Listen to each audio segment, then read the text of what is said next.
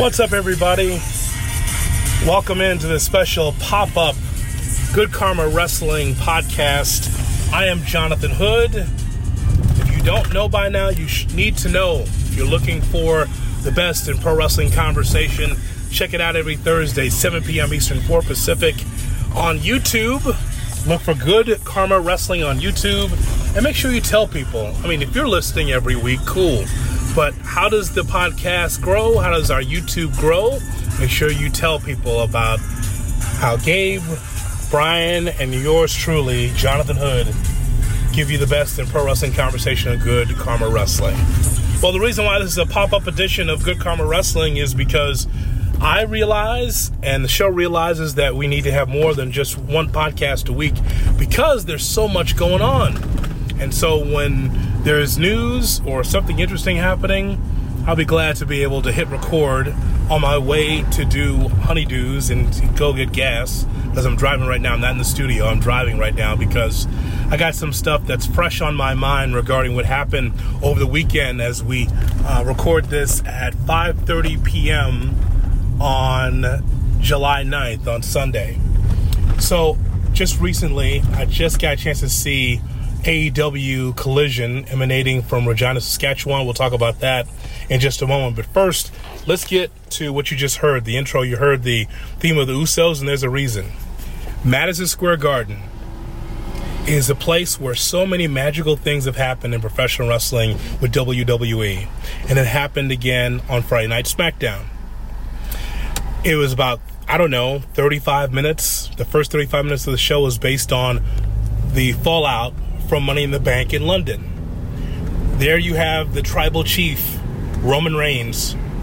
You've got Paul Heyman, and you got the Usos and Solo Sikoa all in the ring. And it's a combustible situation because you don't know what's going to happen.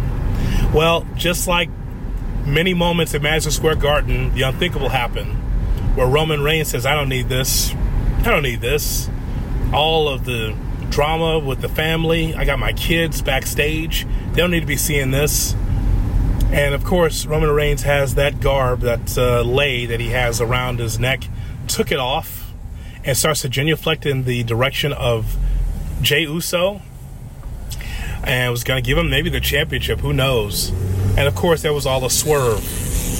And what's so interesting about that is just the way he bows and genuflects in the direction of Jey Uso. Uso bought it there for a second. And of course, the swerve by Roman Reigns as he hits Jey Uso down low. Jimmy Uso gets injured. So this all happens because Solo Sikoa is just that dude. People root for Solo. There was a moment there in that first 40 minutes where you saw Solo Sikoa looking down at that lei and says, what if I'm the tribal chief? I'm thinking in his mind, the thought bubble over his head is, well, what if I'm the tribal chief? What if I get a chance to be the tribal chief? What if I become the champion? And, of course, that was just a fleeting moment. But, again, it's just the WWE planting seeds. We've never seen anything like this. It's so good, I don't think that Vince McMahon is totally involved in it. I know that sounds bad for a guy that's been promoting wrestling since the early 80s, but still, it's so good. It's like, if this is vintage Vince, this thing would have been done 2.5 years ago. But because it's been so hot, because the merchandise around it has been so hot, because the TV ratings around it has been so hot, it's the biggest thing in professional wrestling. And so it just continues. As I said a few weeks ago, whatever happened at WrestleMania, whatever happens at Money in the Bank, this thing could go on for another year because there's so many different elements to it. It's so very interesting to me how all this is happening. So this is the first 35 minutes or so of the show, and no one's getting tired of it because we thought just for a moment, oh my God, Roman is leaving his throne as the tribal chief, and of course he screws Jey Uso. We get to the end of the show. It's bookended, right? The end of the show. And you have Roman Reigns coming out, and he's standing there in the ring, and just when you think that Jey Uso and Jimmy Uso is at the hospital or they're not able to come back out again, here comes Jey Uso through the crowd at Madison Square Garden and gets a few shots in on Roman and says, hey, you know what? I want this match. Jey against Roman with nobody else around. Well, I mean, that sounds great, but Solo's around and Paul Heyman's around and even Jimmy Uso's around. Jay wants a one-on-one with Roman Reigns. Now, we saw this in the pandemic, and it didn't work out too well for Jey Uso. The question is the audience ready for Jey Uso to be main event Jey Uso? It's a great name, but is he ready for the main event? Is he a guy that you look at the top of the card and say, I'm going to pay tickets to see that guy as the champion or that guy as the draw? As a tag team, for sure. And people understand the Jey Uso part of this whole drama and this saga that's happening with the family, the bloodline. But I know whatever happens, because it's been so good, they can put anybody in that whole tribe against Roman Reigns and it will draw, because people are so fascinated. I'm so fascinated into all of this. So hats off to the WWE for what they were able to put together and how they can continue to put this together. It's so amazing. Right before we went out on Friday night, I had to see at least some of this, and I watched the rest of it early Saturday morning when we got back in. And so I was just amazed by it. So Saturday night, I see the first half hour of AEW Collision, and we went out, my wife and I, for a while, came back, it was late. I said, okay, well, Collision's sitting on my DVR. I'll watch the rest of it, because I was very interested in how the fans in Regina, Saskatchewan was going to look at all of this. Road closing, my God. Driving down here, these south side streets, and just never know what's open and what's closed. Big sign says road closed. How will I be able to get to Indiana? Well, we'll find out. I'll make a turn here. So I was thinking about Regina, Saskatchewan, the show for Collision, and Samoa Joe and CM Punk. It's really appealing to me because, man, when they were in ROH, I was paying good money to see them whenever the time that ROH would come to Chicago. And to see Samoa Joe and CM Punk, no, they don't look the same. Maybe they don't work the same as they did back in 2002, 2003, but it was very, very interesting to me to see how these two would fare. Now, again, I looked at Samoa Joe, and I look at him now, even as ROH TV champion, and say, boy, look how this guy can still move around. He can still make people feel. There's a lot of chance for Samoa Joe, but more chance for CM Punk this time. CM Punk is now in that John Cena mode where he can be cheered or he can be booed. And that's great money for AEW and for CM Punk, because if he's polarizing and half the audience loves you and half the audience hates you, that's great. So CM Punk has finally got him into that mode where, hey, it's a mixed reaction. That means that he wins. That means the promotion wins. So pretty good for him. So I'm watching that match, and does it remind me of 2003? No, it does not. But I like that those two were in the ring because they were fighting for something. The semifinals for the Owen Cup. And I'm so glad that the fans in Regina were really into, chanting for Owen. And knowing how much Owen meant to that region, how he meant so much to professional wrestling fans. Pretty cool. And so I'm watching that, and I just thought that was really, really great for the fans to support this Owen Hart Foundation tournament. Everyone, even if you were not a fan of Owen, everyone understands the tragedy of how he died. Just senselessly, had no reason to die, but he did because of a stupid gimmick. And so I think that resonates with a lot of wrestling fans. As far as the ending of the match, I think there was only one way to do it. If Punk was going to go over, that was the way for him to go over. And it was a roll-up 1, 2, 3. But I tell you one thing, it might have been a roll-up 1, 2, 3, but for sure, I think CM Punk felt the next day the wrath of Samoa Joe. Those big chops, all that physicality, yeah. Yeah, Samoa Joe's like, oh, I'm going to lose to this guy the first time in 18 years? Yeah, he's going to feel it. And he certainly did feel it, did CM Punk.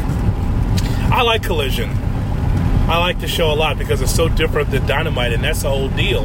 It should not look like the same show. I think it's kind of cool that both these shows are different. It's paced different. I think Kevin Kelly and Nigel McGuinness do a really good job. Solid commentary team. They're not over the top. I think I really like that a lot. And I liked that how they built that main event with packages. For those that don't remember, those video packages that they had to remind people, hey, this is a big matchup. So now the finals is Ricky Starks versus CM Punk for the Owen Hart Men's Tournament Championship. If CM Punk is who I think he is, he's got to put the young guy over.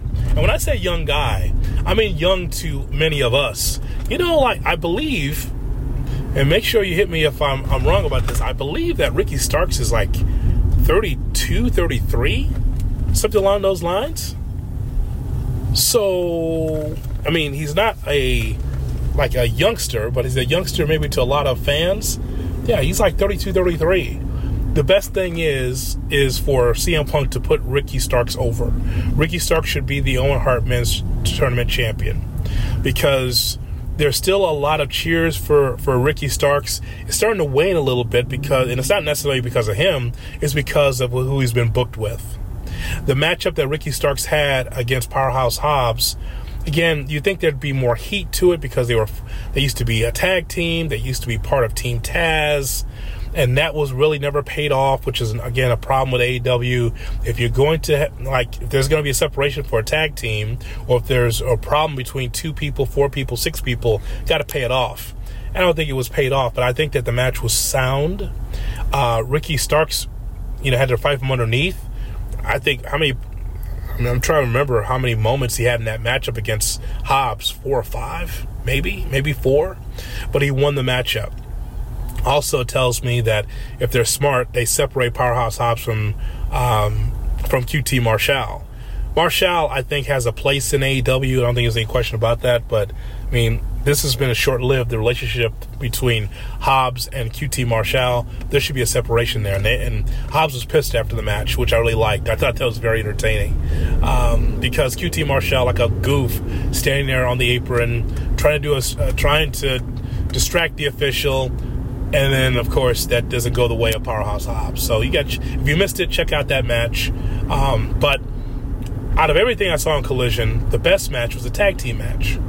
And I think that the reason why that FTR and Bullet Club Gold had so much time is because we did not get the Willow Nightingale Athena match. That had to be scrapped because Willow's injured, and apparently she's going to be ready for the next Rampage show.